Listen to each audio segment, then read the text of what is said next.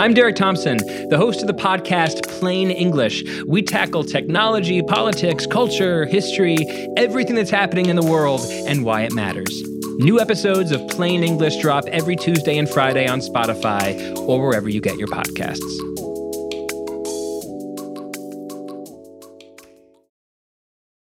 This episode is brought to you by Jiffy Lube. Cars can be a big investment, so it's important to take care of them. I once got a car that I started out with 25,000 miles on. I got it to over 200,000 miles because I took care of it. You know how you take care of a car? You take care of the maintenance, the oil, the brakes, all that stuff. And if you don't, you can have a car just completely fall apart. When your car needs maintenance, head to Jiffy Lube. They provide automotive excellence at speed. Get your oil change, brakes checked, tons of other multi-care services. It's all done by expertly trained technicians who actually care about taking care of you and your car. Jiffy Lube, car more. To find coupons and start an instant online estimate, visit jiffylube.com. This episode is brought to you by Cars.com. When you add your car to your garage on Cars.com, you'll unlock access to real-time insights into how much your car is worth. Plus, view its historical and projected value to decide when to sell. So when the time is right, you can secure an instant offer from a local dealership or sell it yourself on Cars.com. Start tracking your car's value with your garage on Cars.com. David? Yes? The Philadelphia Eagles have made the Super Bowl. I'm aware, yeah? Two things about that are important. There's the football part, and more seriously for our purposes, the empowerment of Eagles fans in the media. More seriously, no, yeah. I mean, there are a lot of Eagles fans in the media. It's not like this is news. They've been in a Super Bowl in recent memory. You know, during my time at the Ringer, there have been any number of meetings that I've found out about after the fact and said, hey, I wish I would have been invited to that one. I think maybe that in some ways the most desirable gathering that I wasn't invited to was the Super Bowl watch party that year when just the Philly crew gathered to watch the game.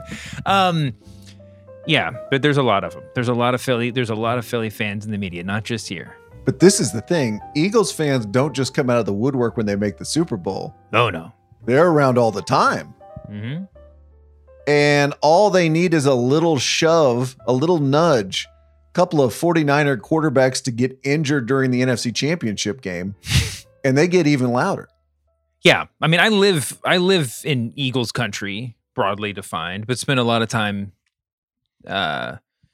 where my wife's family lives over in Bucks County, where, you know, the land of the only thing that, you know, outnumbers the hand-painted Trump signs are the Eagles inflatables in people's yards. It's sounds like a fun place. But no, I mean, listen, there's Eagles fans. I mean, everybody's an Eagles fan when you're over there, and it's part of the culture. It's not a matter of whether or not you're a fan. It's a matter of, are you just like I got a baseball cap for Father's Day Eagles fan, or I have a front yard inflatable Eagles fan. You know, I am taking over my block with my enthusiastic fandom. I wrote a little bit earlier about all the Eagles fans that are in the political media. This is a group that includes Jake Tapper, Ken Vogel over at the New York Times, Casey Hunt, Hallie Jackson, our pal Justin Sink, Robert Costa at CBS News, Dave Weigel over there at Semaphore. I'm starting to regret my own part in empowering these people. Yeah. They've got a secret email chain or semi-secret email chain in Washington just devoted to the Eagles that a sitting congressman is on and that a sitting congressman co-founded. Really? People are among you, David. Yeah. I don't even remember the first time I met, living in New York, I don't remember the first time I met somebody from Philly. I don't know if I ever met anybody that identified as being from Philly. And part of this is, you know, you can live a long way away from Philly and sort of be in the Philly sphere, but not, you wouldn't, if someone asked you where you were from, you'd say I'm from whatever in Eastern Pennsylvania. But they do kind of fly under the radar until the Eagles win. KC fans seem so, shy and retiring by comparison. Oh, yeah. Next 2 weeks, Eric Stone Street's going to do a hit on Rich Eisen. That's nice. Maybe somebody books Paul Rudd. Well, that's nice too. But it's nothing like Eagle fandom. Nothing at all. You did an interview with Angelo Cataldi, the voice of Philly sports radio mornings. I've said it before and I've said it again. This is, I don't even know how to put it into words, but all it took was me living out here for a week, turning on the sports radio, not even a week, a day.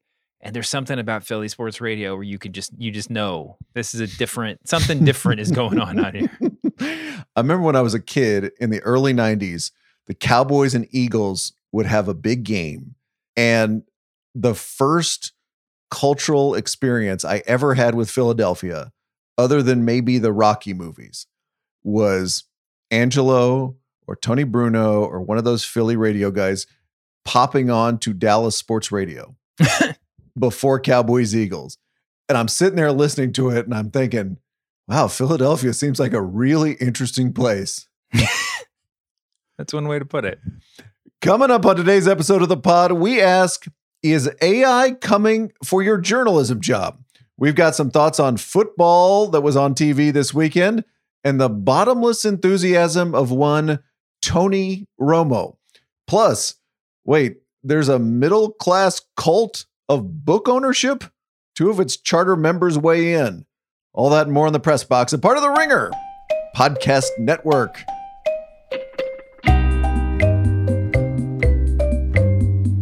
Hello, media consumers. Brian Curtis, David Shoemaker, producer Erica Cervantes here. Let me start you off with 2 news items, David. Okay. Item number 1. In December, BuzzFeed laid off 12% of its workforce, some 180 employees. Item number 2. The Wall Street Journal's Alexandra Bruel reported last week that, and I am reading the subhead of her story, CEO Jonah Peretti intends for artificial intelligence to play a larger role in the company this year. So how are they going to replace all those? Wait a second. I see. Now, it's not quite that simple, because Bruel reports in her Wall Street Journal piece that some of what AI is going to do at BuzzFeed is going to be to soup up their quizzes, the fabled BuzzFeed quiz. Quoting from her story, a quiz to create a personal romantic comedy movie pitch might ask questions like, pick a trope for your rom-com and tell us an endearing flaw you have. The quiz would produce a unique, shareable write-up based on the individual's responses, BuzzFeed said. So it is if it's stuff that is materializes after you take a quiz, this is new. This is content that would not exist otherwise, right? This is not. There's no rubric for a human typing up responses in real time. It would take a human a lot of time to personalize each quiz. And Katie Natopoulos of BuzzFeed said the same thing in Semaphore's media newsletter this week. But I will note for you also this sentence in Bruel's article, which is written with exquisite deadpan, quoting, BuzzFeed remains focused on human-generated journalism in its newsroom. I'm not quite sure if this fully reaches the doth protest too much status, but when you have to start saying that we are still committed to human-generated journalism, you might have already given up a little bit too much. Let me read you one more passage that is going to make your spine tingle in that same way. Again, quoting from Bruel's article, Mr. Peretti expects AI to assist the creative process and enhance the company's content, while humans play the role of providing ideas, cultural currency, and inspired prompts. He wrote in his memo, in 15 years, he wrote, he expects AI and data to help, quote, create, personalize, and animate the content itself, end quote, rather than just curate existing content. Oh my God! I remember when it was Skynet that said that they were still deeply invested in human generated defense systems, and then things only went great from there. Listen, this is terrible in any number of ways. It's frightening from a moral standpoint and also like a job standpoint. I will admit that the prospect of some sort of AI writing a first draft of anything I ever wrote is incredibly enticing. Oh, when you're on deadline, doesn't that sound fantastic? I mean, because like I don't write barely anymore, but when I would write, it's like I could write, but I felt like what I really was an editor of the first draft that I wrote when I was drinking. It was or whatever it was. Like, so yeah, it would be really nice just to skip that whole first step.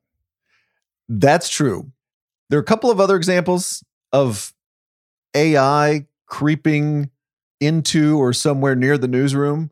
Mm-hmm. Last year, Microsoft replaced human news curators on its MSN sites, people who pick stories or write headlines with AI. This year, the website CNET, speaking of Skynet, published 77 explainers using an AI tool. According to The Verge, 41 of those 77 explainers required corrections. Now, if a protein-based life form had written 77 pieces and 41 of them had required some kind of correction or editor's note, the protein-based life form would have been fired. Yeah. Well, we don't really know. I mean, maybe the AI in question was fired. We don't know what the AI org chart looks like back there. You can't claim to peek behind the curtain. A spokesman said, "We do not discuss any AI personnel related matters." I mean, they're still working out. I'm guessing it wouldn't. I'm guessing if you did have that kind of error, a fireable offense level error in something you wrote, I'm just working out the kinks on this thing, is probably not a defense that your manager would really let you use. Yeah, that's too bad. I mean, should we be terrified? Not just for our jobs. I mean, is this a case of, is this a situation where it's only because journalism is so low wattage, in terms of like high level concerns to people that matter, that people aren't freaking out more? So low wattage, and I think also doesn't have an obvious plan to pay for itself in many cases. That's why everybody kind of looks at this and goes, I mean, I joked about Skynet, but literally, if the government was just like, we've decided to outsource all decisions about military development and construction to this group of robots that we've built who can continue, everybody would just be like, hell no, you cannot do that, right? Absolutely. There'd be just a public outrage. Before we came on, I was just thinking like, maybe there are two reasons to be afraid here. One is what you're talking about, the cartoonish press baron who replaces Brian and David with AI, or people like Brian and David. The other one would be, what if internet media sites start publishing so much crap that's pretty close to what AI could come up with? You know what I mean? Yeah. News happens, something is announced, someone dies, and every website you find does a quickie version of that story that is their own quote unquote write-up, all chasing the same thing, not even putting much or any human topspin on their aggregation.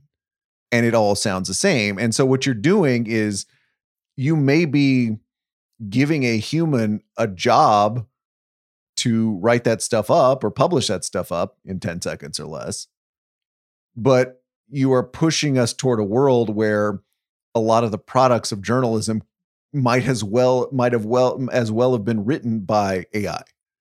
Well, yeah, I mean, where it's junky and indistinct, and people look at it and go, "Well, that had no value." Well, I mean, I think that there's probably a lot of people who, with some snark in their voice, will say that like for BuzzFeed to be on the cutting edge of this is totally appropriate, because fill in the blank insult about BuzzFeed journalism, or I guess writing, and yeah, I mean, anybody that's been a part of writing that sort of pure reaction piece, especially when you know that you're doing it to put down a SEO footprint, and and not for any great value, knows how that feels to write and knows exactly what you're talking about. But I mean, and frankly, maybe there are some things like that make it where it actually makes sense. It makes more sense for some sort of AI to be doing it than a human being. I mean, if I don't know. I mean, I guess that the only upshot of this, though, is that it does seem like, even if this is taking writers' jobs, and who knows if it actually will, but definitely it actually will. It does seem to sort of put a greater importance on like the copy desk and fact checking and other parts of the newsroom that have been largely like set aside over the past 15, 20 years. Doesn't it? You're talking about the human generated newsroom? Yeah. There are a lot of places that don't have much of a copy desk, if any. And certainly, like, if you're cranking content through AI, there has to be a premium put on checking these things before they go up or as they go up, right? Maybe not. Maybe I'm just assuming too much about that too. No, but this is like the Shoemaker plan for AI writing your first draft. Mm-hmm. If you're going to do what CNET does and say, hey, AI, write an explainer, then the least you can do is have, and I do mean least, the least you can do is have a human being read it and being like, is this original work? Is this right?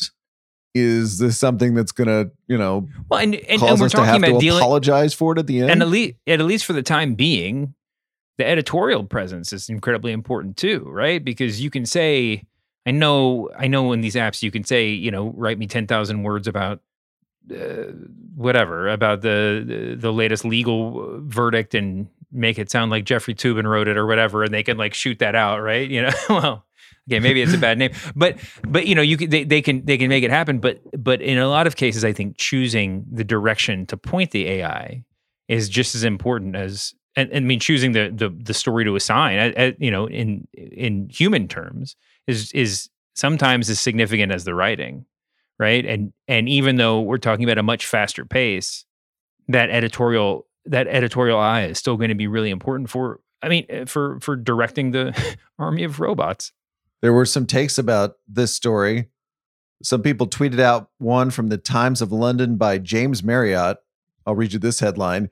AI spells trouble for creatives. About time, too. Machines that can write and paint are a welcome rebuff to the prestige enjoyed by artistic types.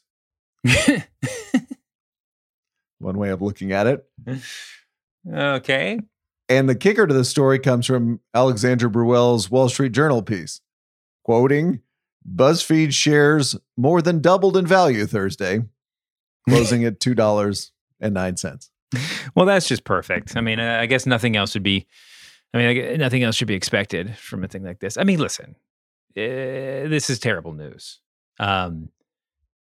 To take another movie of our childhood, I don't know if life will find its way. Life will find a way is too rosy an outlook on this, but like, we've been dealing with the shrinking newsroom and the loss of jobs in journalism are literally our entire careers, right? But like, yes. when you had your first internship in the journalism world, nobody knew that they needed Gawker.com, right? They certainly didn't know they needed a version of Gawker with like 12 writers that can fill up your whole day just reading through it, right? And we didn't know we needed Grantland and The Ringer, and we didn't know we needed any, like, literally all the sites that we spend all of our time on. And even if you don't go to homepages anymore, all the sites you click through Twitter or whatever, Instagram and go visit. We didn't know we needed these things. I mean, we didn't know that, and there's, I mean, everyone that we know has made careers working in those places.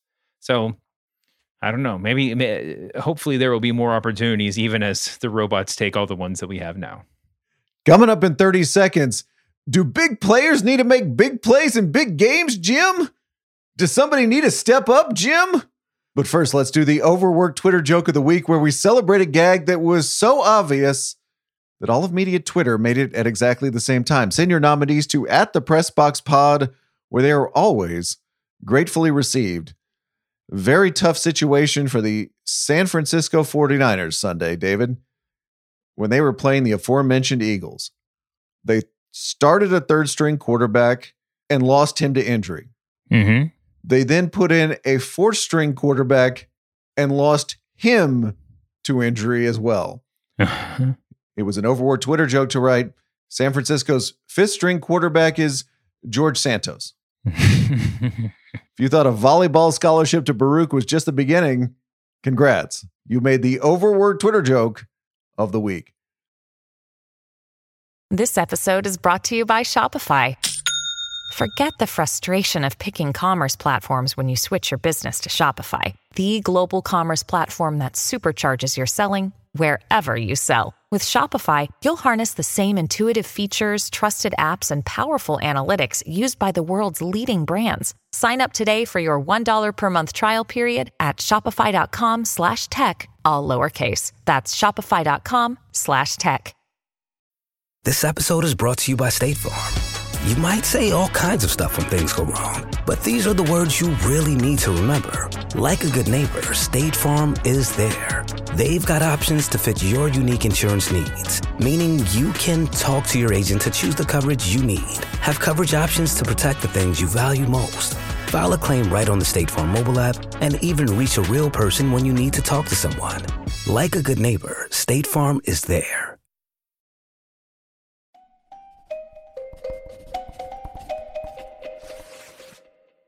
Speaking of football, let's talk weekend football TV in our notebook dump here. It's conference championship weekend in the NFL. First game was the NFC Championship, Eagles-Niners. Yeah. Did you catch the play early where the Eagles wide receiver Devontae Smith makes this amazing catch down the sidelines? We're checking to see if he's in bounds. Fox runs a couple replays. It's like, oh my gosh, what a catch. The Eagles quickly run a play, score a few plays later, and then we get a replay that reveals, oh wait, Devontae Smith did not catch the ball. Mm-hmm.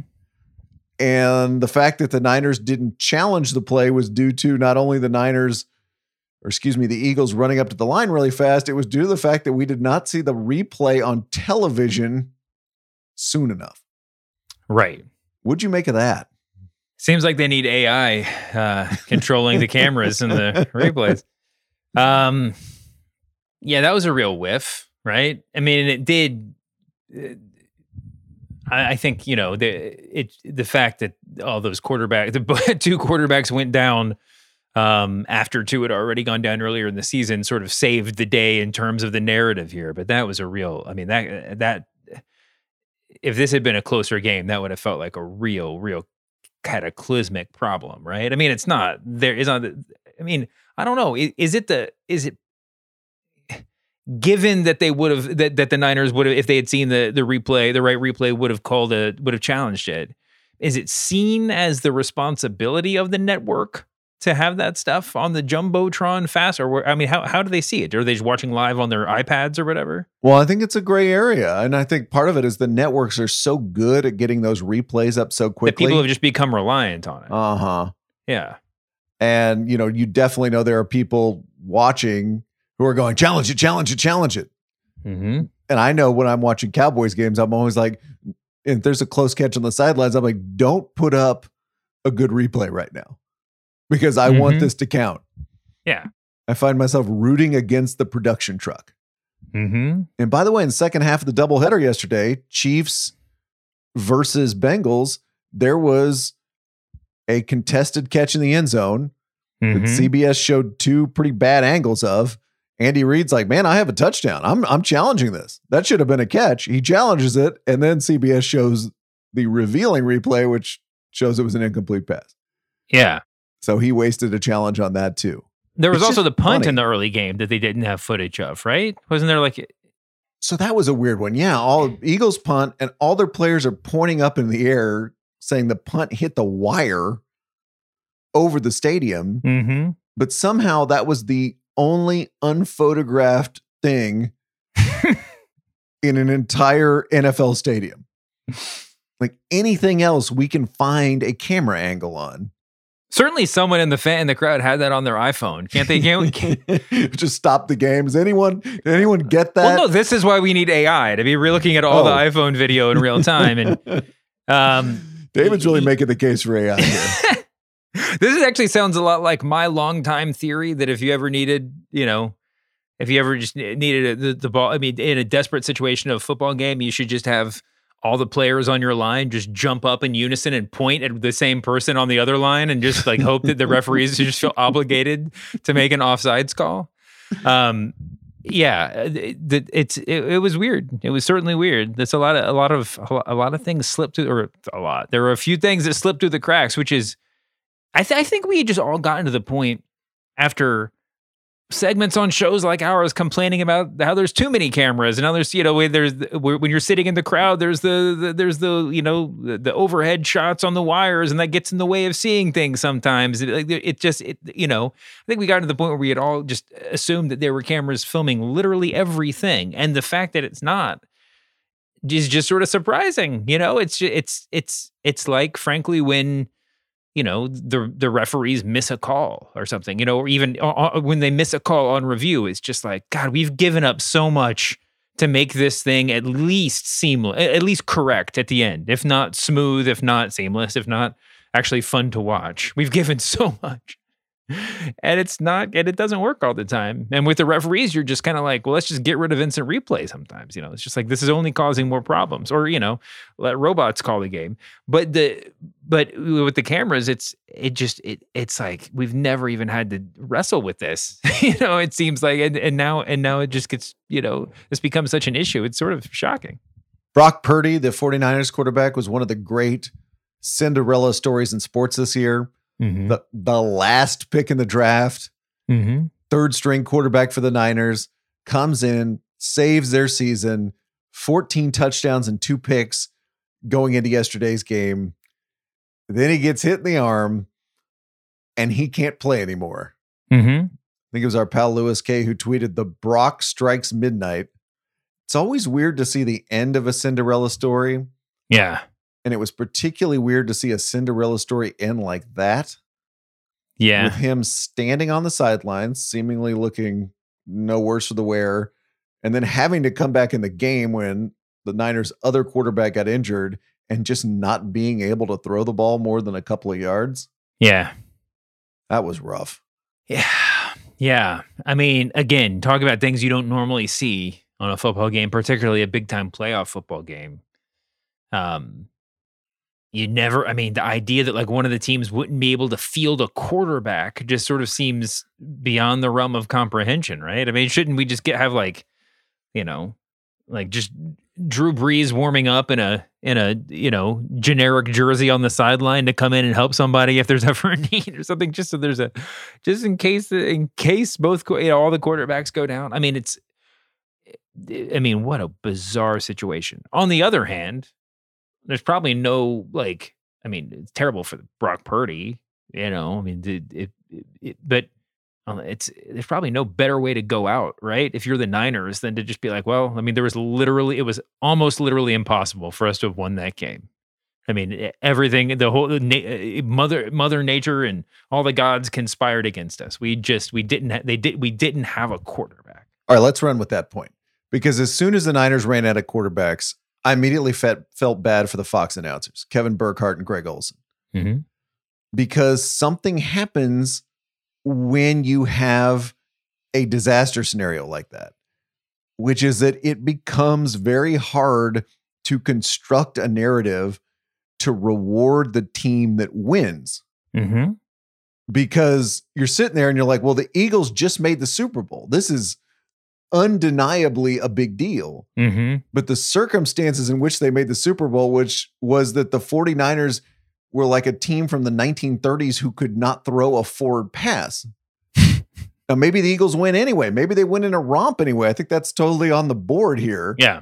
But you saw Burkhardt in the second half, and he's like, you got to give it up for the Eagles defense. Only 155 yards allowed. I'm like, well, the other team can't throw.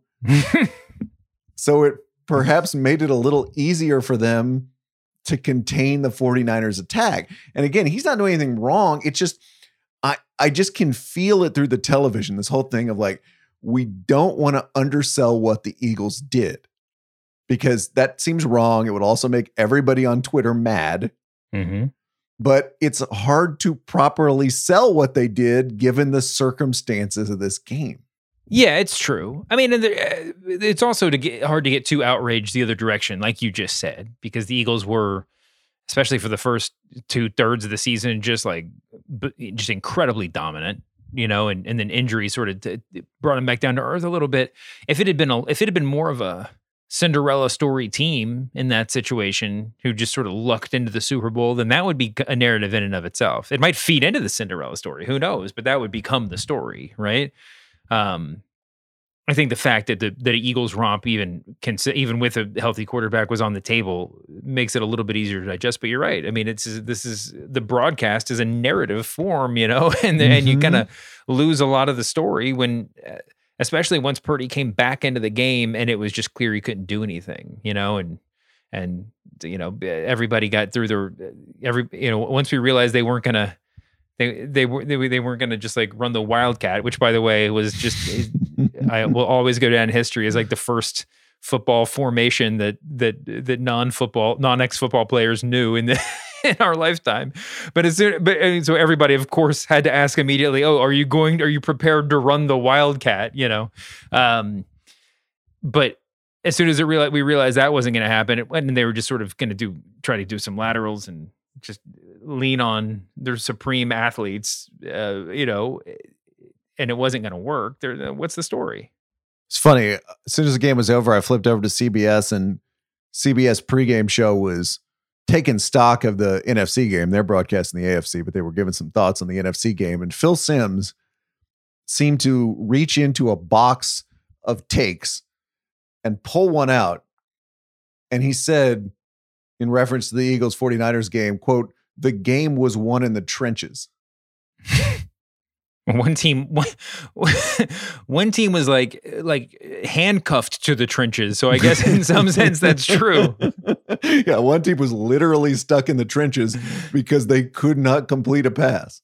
Yeah. I tweeted that out, and these empowered Eagle fans, at least one or two of them were in my mentions being like, "Well, how's that not true? We knocked their quarterbacks out of the game." Well, maybe you should just say that instead of "the game was won in the trenches." It didn't even occur to me the Eagles fans were out there celebrating the fact that they knocked the quarterbacks out of the game. Oh, yeah. Obviously they are. I see. I was going to go to the bar to watch. I was going to go to a Pennsylvania bar to watch and ended up not, but that's I think that's what I missed out on. Damn. Same pregame show, James Brown, JB, as we know him, got the unenviable task of reading some promos for some upcoming films and television shows. Mm-hmm. Should we play the audio of JB reading these promos and see which one he has the most enthusiasm for? We're gonna rate the enthusiasm. We're gonna rate his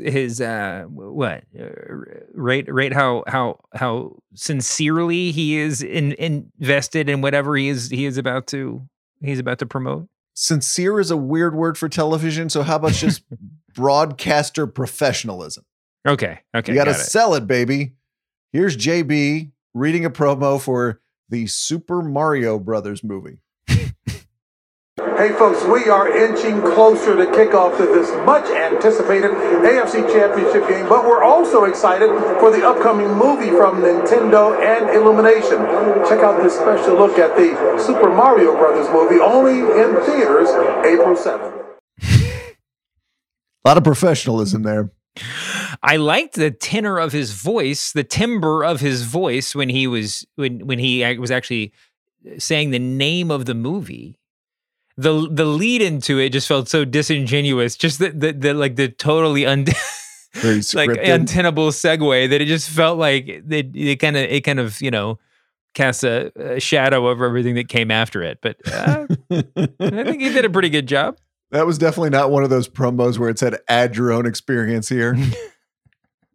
Add your own experience with Super Mario Brothers. He was sticking with the text there. Yeah, for sure. That was pregame. Then at halftime, JB got to read a promo for the final season of Picard. Here's that one.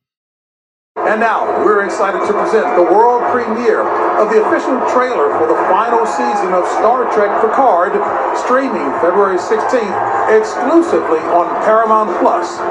Here we go. You think the word exclusively was underlined there? I think it probably was. And this one just suffers from the fact that I think JB, in my imagination, is way more of a Super Mario guy than a Picard guy. You know, like I just can't imagine him really being that invested in the final season of Picard. Do you really believe that? You think that's more likely that JB is excited about a I'm Super not sure that Mario he's Brothers either, movie? but I think he's more of a Super Mario. I think that he probably, I can imagine him looking at the read for Picard and just kind of like shaking his head. I sort of could imagine him watching Next Generation episodes back in the day more than playing through the Mario games, but maybe. Yeah, I don't think he's playing the games. It's not in my imagination. It's more that he's just sort of that he's just, you know, it's a fun-filled pop culture romp. You know, I just think it's a little bit more digestible. Our friend Andy Mosley sends this one to us. Fourth quarter of that Bengals Chiefs game. It's like 10 minutes left. The Bengals stopped the Chiefs on third down. So big play. Mm-hmm. Went through with the whole play, but then the play did not count because a referee that no one had seen or heard was running onto the field during the play and essentially blowing the play dead. Right.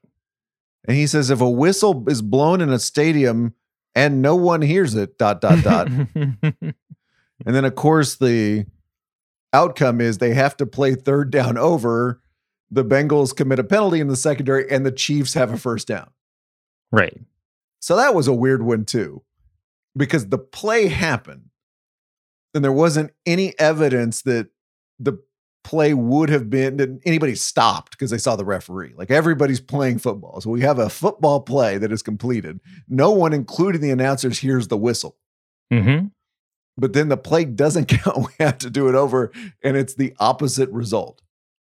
Another weird moment for television and reality and everything. Just a lot of weirdness this weekend.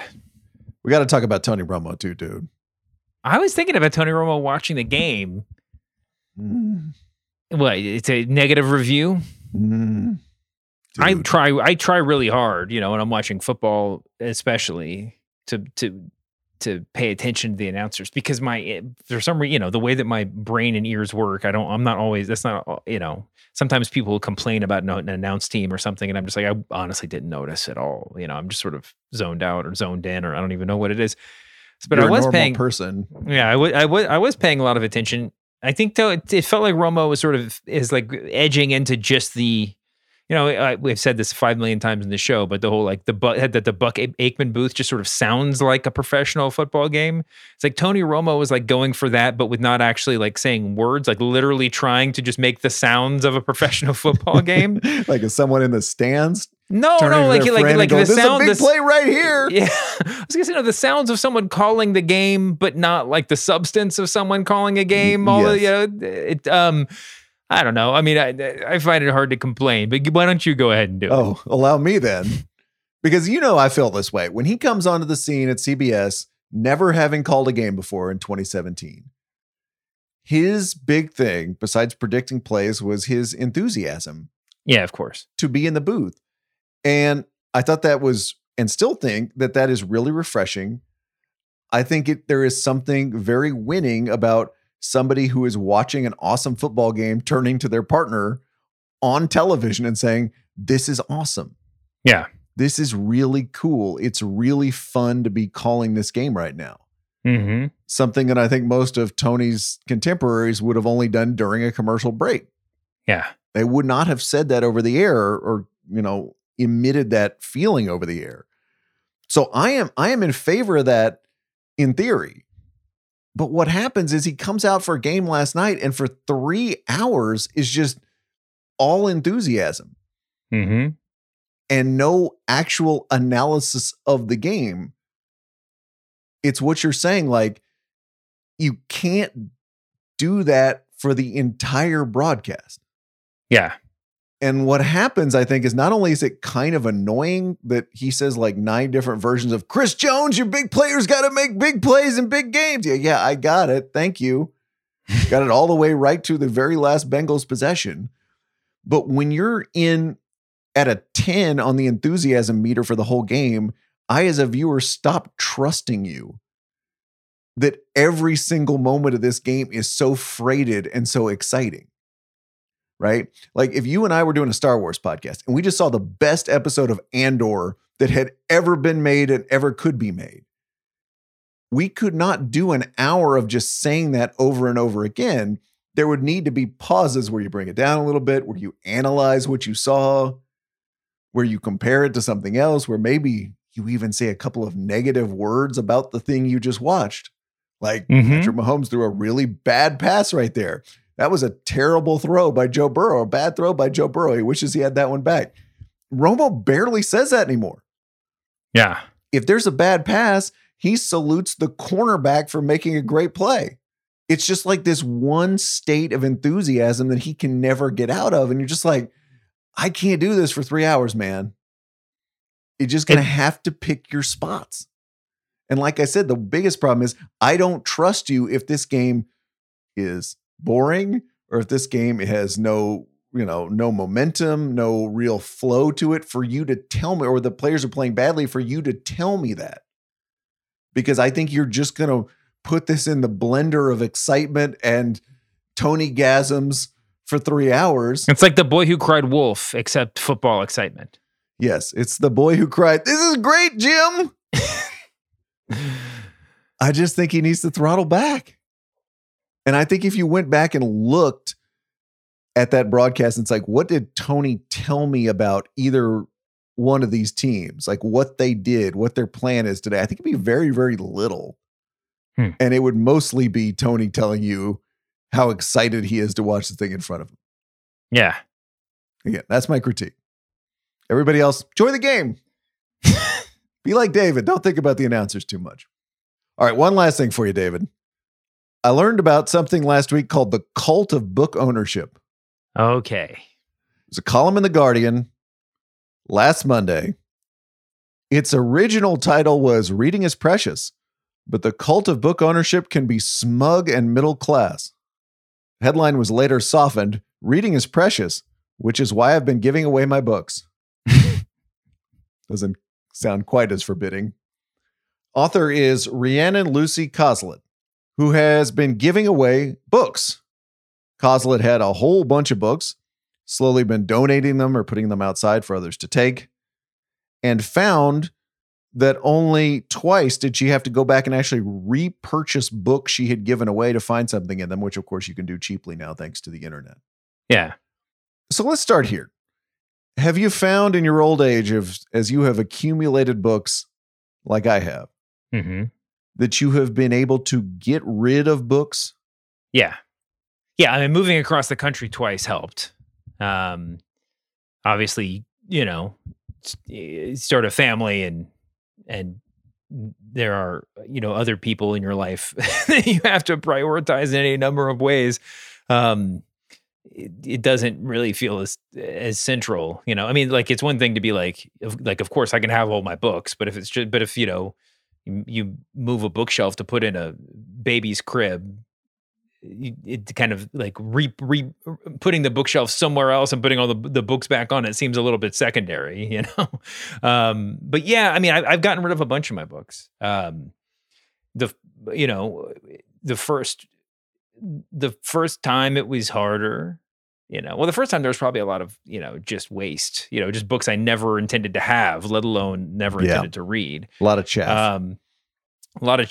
And then at some point it's hard to get rid of this book or that book. But if you sort of put your books into tiers, and then not saying I'm going to get rid of this book, but like this is a tier 1 book, which is obviously a keep, all the way down to tier 4 or 5 or whatever. And then you look at the tier 5 books in a pile, you're just like, yeah, I can get rid of that whole stack. Also, I don't know about you, but entire genres, like entire like bookstore sections disappear because you realize, I mean, I think that one of my biggest criteria at the end is like, am I ever going to pick this book up again? So I can justify keeping all the paperback crime novels that I have, because it's just like I've already forgotten most of what happened in there. Now, I might just need to grab something to take on a train someday.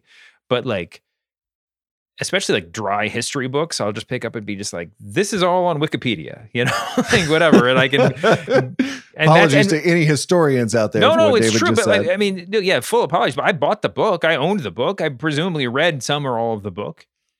But if I'm just like, even if I remembered the book in question and I wanted to, and there was a fact, and I was like, I got to track that fact down, I would go to the browser on my phone to figure it out, right? I wouldn't go page through 400 pages to try to like locate it. What you mean is that everything I will need to know about this topic is on Wikipedia. Yes, yeah. And I mean, not just Wikipedia, but also just available on the internet, right? I mean, and if it's not, and sometimes that means a Google Books result, and you end up, buying the book again to have it and whatever. But like, as books as resources, with the exception of, art, and even then, are not as central anymore. So I don't know. What about you? How many books? I mean, you're speaking with a wall of books behind you, but how many? And I know you still buy a lot of them. Maybe have you gotten rid of a lot of books over the years? Well, I approach it like the national debt, where it's not so much about paying down the debt; it's just about accruing it more slowly. Yeah. So I think what I could say is that I've bought fewer books. Mm-hmm. I mean, you and I used to walk into a used bookstore, and every single time we would come out with 5 things, at least minimum. Like that's if it was a bad. We would go to the Strand and when we were broke, I mean, pretty literally. I mean, we didn't have a lot of money to spend on. I mean, we weren't going out to the bars or anything. This was like, but we would buy some. We were doing that, but also, yeah, but like not every weeknight or whatever. We weren't spending a ton of money, but we didn't have the money to spend on books. But we would buy books, and not only that, we would buy so many books that we'd also be like forced to take a cab home to get the books back, not like it was like 1,000, but that definitely happened, and that was, we never took cabs. Yeah. But yeah, we would buy a whole lot of books. It was impossible. I walked into a bookstore, one of my favorite used bookstores in Charlotte, when I was there last, and it's moved since the last time I went, but the store is pretty similar. It's called Book Buyers. Everybody should go. And I had one book. Actually, I think I might have had 2 at some point, but I just had one book in my hand and felt really wistful. It just felt like I felt sort of down leaving with only the one book. But I couldn't, I certainly could have bought 30. I would have felt sadder, I think. But it's just that time has passed. I went to Book Buyers in Charlotte when I was there to interview Paul Feinbaum last year. And I did my new trick at the used bookstore, which is you show up, you pick out a couple of things you want, but don't carry them around with you. Mm-hmm. Just pull out the spine a little bit on the shelf and leave it there. Uh-huh. And then walk around, do all your shopping. And it turns out you won't go back. Oh, that's a good one. 4 out of the 5 things. Mm-hmm. Because you'll just be like, it's on the shelf. If you already had it in your hand, you just take it to the register and buy it. Yeah. Because now we got a little more cash to buy these things. Mm-hmm. But as it turns out, you just leave it on the shelf. So that really helps. Now, you mentioned when you were thinning out your bookshelf, books that you would not read again. Yeah. But there's also the books on the shelf that we never read the first time, which is always a funny decision because on the one hand, that should be easy to get rid of.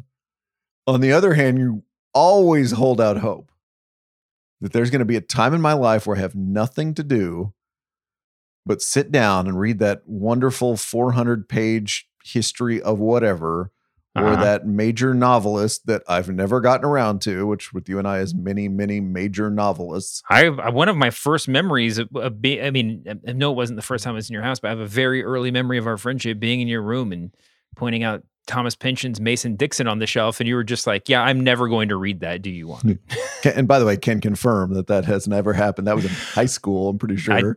I did not read it then either. So. Still trying to make it past the crying of Lot 49. So there's that. I tell you, the easiest books for me to get rid of are the ones that I bought because I thought I was going to write about a particular subject. Oh, yeah. And rather than actually doing the hard work of writing, of getting that terrible first draft down on the computer, I just bought more books. And then every time I walked by the shelf, they would just remind me that I never wrote that thing I was intending to write. Yeah. Those are the first ones out. Like that is out of here. Yeah. I do want to tell you what the Guardian column by Rhiannon Lucy Coslett thought was, quote, smug and middle class about the cult of book ownership. She writes, I don't mean reading, provided you're lucky enough to still have a local library. That is a pastime that is accessible to almost everyone. No, I specifically mean having a lot of books and boasting about it, treating having a lot of books as a stand-in for your personality, or believing that simply owning a lot of books makes one, quote, know things. She had seen a poster of a cat that had the slogan, that's what I do. I read books, I drink tea, and I know things. So I was reading that and I was thinking it was interesting. By the way, this is one of those columns that was not that bad. You know, No. It had the bad title and everybody got mad. But if you read this column, it's mostly about one person's decision to give away books, which is a perfectly fine decision to make. And one that you and I might make someday. But I was interested in the whole thing about making books a stand-in for your personality. Because it strikes me of all the things you could buy that would be a stand-in for your personality, like an expensive car or clothes or sunglasses or whatever it would be, that books are probably the least sucky of all those things. I know where you were going to go with that. If you had to pick one thing to stand in for your personality, surely a wall of books is not the most horrible thing in the world. No, certainly not. A wall of books is great. And if you've ever had somebody walk into your room for the first time, and this is when I would say room because it was, you know, I'm imagining being in my 20s and 30s and just having like a room and not a place. But if someone walk into your house, your apartment, or your room, and just seeing that giant wall or multiple walls or multiple bookshelves or whatever of books, and then just going like, wow, like that feels like a well-earned wow, right? Yes. I was like, yes, I did accumulate all of this trash. And then they always ask you, have you read all these books? And you're like, absolutely not. No, I haven't. But, and by the way, I want people to come in and see the wall of books. Yeah. There is something very vain about that, right? Yeah. It's like, these are the things that are important to me. Could be other stuff, you know, back in the day with CDs, or it could be DVDs or whatever, but like, and that's fine. Nothing wrong with that. But like, I want you to think that this is what I am. CD towers were a real thing. And people really got into showing off their like vast music collection. Totally. And then those same people, the people who were the audiophiles, you know, then they had hard drives and, you know, MP3s and everything else. And then they had to reconcile themselves to the cloud, which I guess we all do, right? I mean, you can't really get new music on CD. Obviously you can get vinyl or whatever, but like, you know, we'll get to a point where you can't get new books on, get new books on paper someday, maybe, but you'll still want to buy the old ones, right? They're still nice to display. I don't know. It is. It feels good to show it off, even though it is like, you know, it's certainly vanity. Speaking of vanity, it's time for the Press Box's own vanity project. It's David Shoemaker guesses the strained pun headline. All right. Last Monday's headline about Warren Buffett's opposition to a new Omaha streetcar was a streetcar named Undesirable. A lot of votes for a streetcar named Denier. A streetcar neighed by Berkshire. There was some meat on the bone that everybody left on there. You and me and the headline writers and the Times both. Today's headline comes from Jason McAllister. It's another funny food bit, David. Okay. To go along with Chorizo Me Crazy from a few weeks ago. There was a food cart in Portland that got broken into last week. And there was a story about this that had some puns, but I want the name of the food cart. The food cart specializes in breakfast sandwiches. Something you and I ate with our limited funds back in the day. Oh, yeah. The cart especially prizes sandwiches with fried eggs. Fried eggs. What was a Portland food cart's strained pun name? This is not about the robbery. This is the name of the cart. Just the name of the cart. That's all I want. Fried egg. My girl fried egg. Pretty good. Fried egg. I'm in love. Is this? Am I going? Oh wow, you got it. That's really? It. You did it. Oh, that's great. Fried that's egg. I'm in love. I thought I was going to have to sing. You can still sing. Well, we're all good there. Can I give you some of the dishes in the fried egg I'm in love menu? Please. And if we lived in Portland, be so hungry. We would be at this place all the time. Yolko Ono. Amazing. Smells like protein spirit. Okay. Egg Zeppelin. Sriracha Mix-a-Lot. Free range against the machine. Yeah. Vegan and Sarah. Mm-hmm. And if you're in the mood for a breakfast burrito rather than a fried egg sandwich, Rito Suave. Rito Suave. Congratulations to the people at Fried Egg I'm in Love for all the fine work. And sorry about last week's little glitch in your operations. You've done some fine strained punning. He is David Shoemaker. I'm Brian Curtis. Production magic by Erica Cervantes. Coming up Wednesday, the second installment of our One Perfect Story series, which is about one awesome magazine story and how it came together. And something else to put on your calendar. The Super Bowl is February 12th. And David, you and I will be doing a live podcast on Spotify Live as soon as the Super Bowl ends. So people can take in the game, the announcers, the commercials, all the elements that we would call media. Mm-hmm. And they can pop on Spotify Live and hear us freestyle for an hour after the game. And we should take calls again. Oh, yeah. Well, yeah, listeners can talk. Yeah, sorry. Human-generated content, I meant to say. People should be able to talk to us because it was very fun to talk to Press Box listeners last time. Back Monday with more lukewarm takes about the media. See you then, David. See you later, Brian.